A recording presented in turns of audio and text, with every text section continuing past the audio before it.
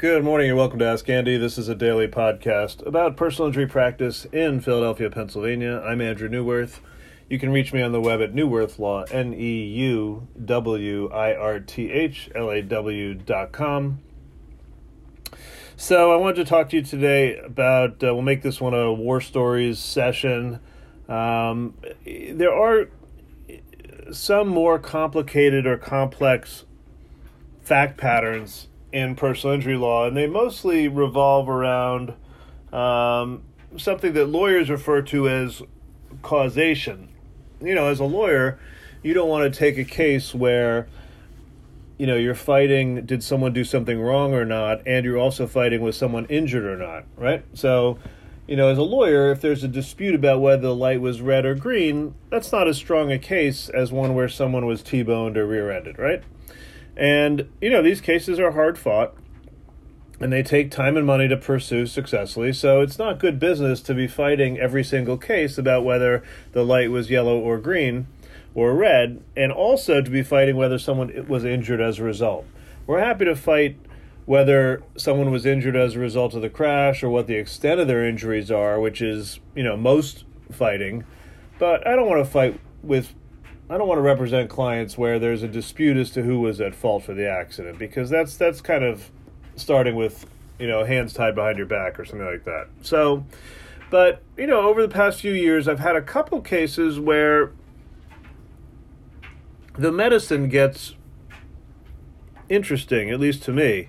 My training's originally as a medical malpractice defense lawyer, which is incredibly medical intensive. So you have to be able to talk to doctors on their terms, cross-examine doctors on their terms, and know what you're talking about.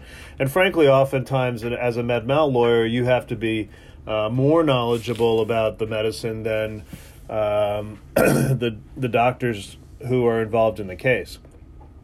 So, you know, that doesn't mean you're a doctor, as my wife will tell me, but it does mean that I'm super knowledgeable about one very narrow area of medicine. In a particular case, you lose it, or you learn it, and then you forget it, and you move on. You know, I used to tell people that, you know, I don't know what a healthy person looks like, because most of the medical records coming across my desk as a lawyer are really unhealthy or dead people. So, so that's that. Anyway, so some of the more interesting cases that I was going to talk about today are the following. Let's say, you know, you as a car accident victim have a very latent or unsymptomatic medical condition, and you don't know about it, your doctors don't know about it, it's not an issue, it doesn't affect your life. Then you have a bad car accident where you're hit from behind or you're T-boned, you say taken to the hospital, and you have all these weird symptoms as a result. And it comes to pass that your doctors recognize or realize over the course of working you up, trying to get figured out what's going on with you, that you have this weird condition. So I had this happen in a recent case where a guy had a bad rear end crash, and he had all these sort of terrible headaches and then kind of facial twitching and paralysis. And, you know, initially his doctors couldn't really figure out what was going on. And then ultimately what it came to pass was that he had an unusual, you know, the doctors call it unusual anatomy. Like his anatomy was such that one of the arteries feeding blood into his brain was a little abnormal. It was kind of thinned out. So you have 4 arteries that feed blood into your, I think 4 that take blood into your brain, the jugulars, 2 jugulars and 2 vertebrals, I think. And one of his vertebral arteries was just thinned out. It was narrow. It had a narrower canal for blood to pass through, as opposed to mine, maybe, which is a wider canal. But if you have a narrower canal for blood to pass through, and you squeeze it a little bit, maybe with pressure from the car accident, or just you move, your brain contents around because there's swelling in your brain, all of a sudden, what does that mean for your narrow blood canal? It means that you're constricting blood flow to the brain, and all of a sudden your whole body is going to start reacting negatively to that, okay? So, he had this swelling, but unfortunately the swelling left some scarring, and the swelling went away, but the scarring didn't, and he had this sort of persistent, injury that wasn't going to really go away. It wasn't going to get worse, and it wasn't going to get better. But, it was an injury that was completely, I guess it made an asymptomatic finding symptomatic. So what does that mean? He was walking around, no problem, had no idea that he had this unusual thinning of the artery or narrowing of the canal, but once he had this car accident, what would have been maybe a minor, I banged my head on the back of my seat, or I had a bad concussion, it never got better because he had suffered this sort of very mild permanent injury to a very delicate area of his brain.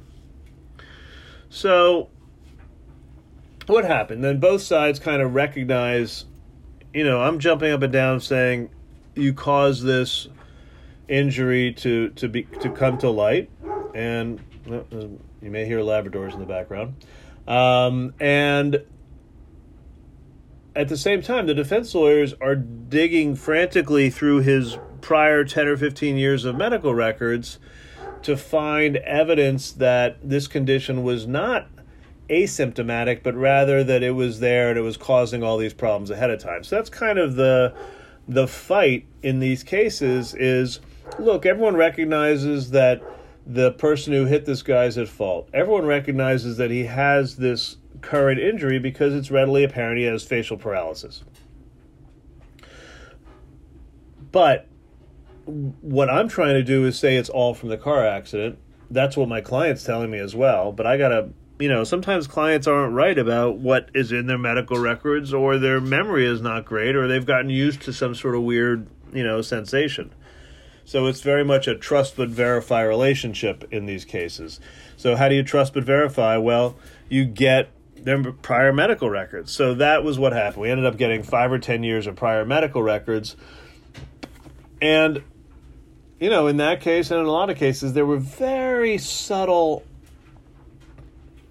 indications that this condition was actually causing an issue beforehand, but it wasn't anything like it was after the accident. So, what are subtle indications? Well, headaches, tinnitus or ringing in the ear, maybe some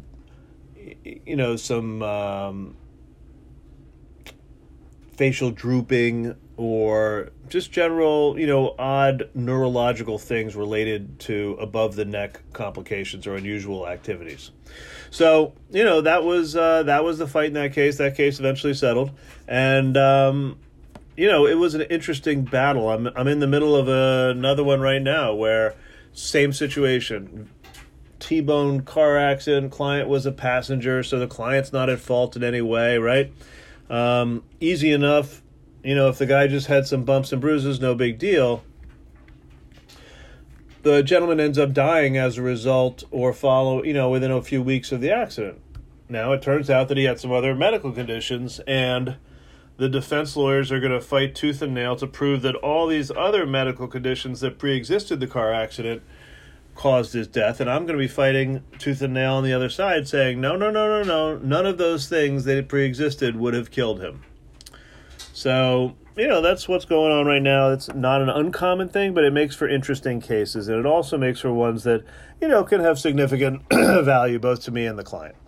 That's enough for today. That's been Ask Andy. Have a great day.